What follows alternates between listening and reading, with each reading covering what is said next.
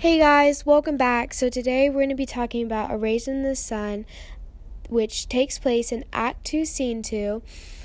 And basically, we're going to be talking about how the dialogue, stays calm even though, the characters go through conflicts. So, as you guys know, conflicts today aren't really taken that well. We're so easy to throw out words that we don't mean or use inappropriate language that can affect others in the way that they feel. We're so easy to voice our opinions without letting others talk and listening to what they have to say.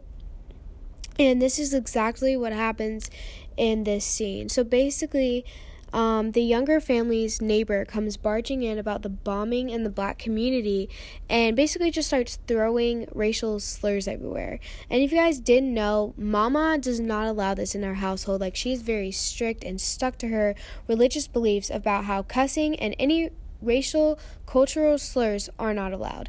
And so when the neighbor comes barging through the door and throwing all these racial slurs everywhere, the dialogue in the scene really does intensify. It gets very, very high, and it's almost like quarreling, but it's not, because Mama and Ruth, they stick to their personal dignity. They make sure that anything they say is what they wouldn't regret saying later.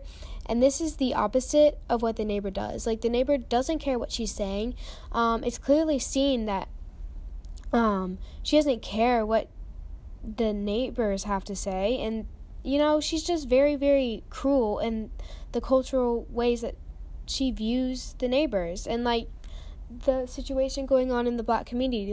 She knows their race, but she still continued to throw these around and just basically hurt them. And this happens a lot today. This is not just in the book, but I like that the author added this into the scene and kept it in there, because I feel that's something that we really, really got to recognize today about how hard it is. Yes, we want to speak up on things that we believe and what we feel, but we can't just say these things out of context and just say them randomly, because obviously they're going to be taken the wrong way.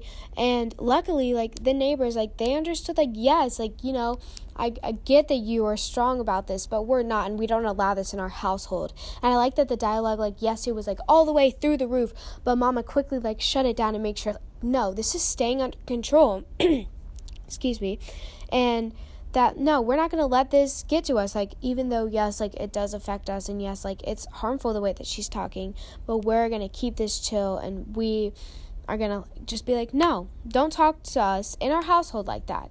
And it quickly, the situation, yes, it was through the roof, but it quickly came down and was, done for. And I like that, this relates to, stuff that happens today. It's everywhere, and it's just so hard not to have a situation, escalate. But I like that, the dialogue, it was intense. Yes, it very much was, the things that they were saying. But I like that Mama and Ruth, they shut it down quick. So that's it for today. Thank you guys so much for listening, and I will see you guys later. Bye-bye.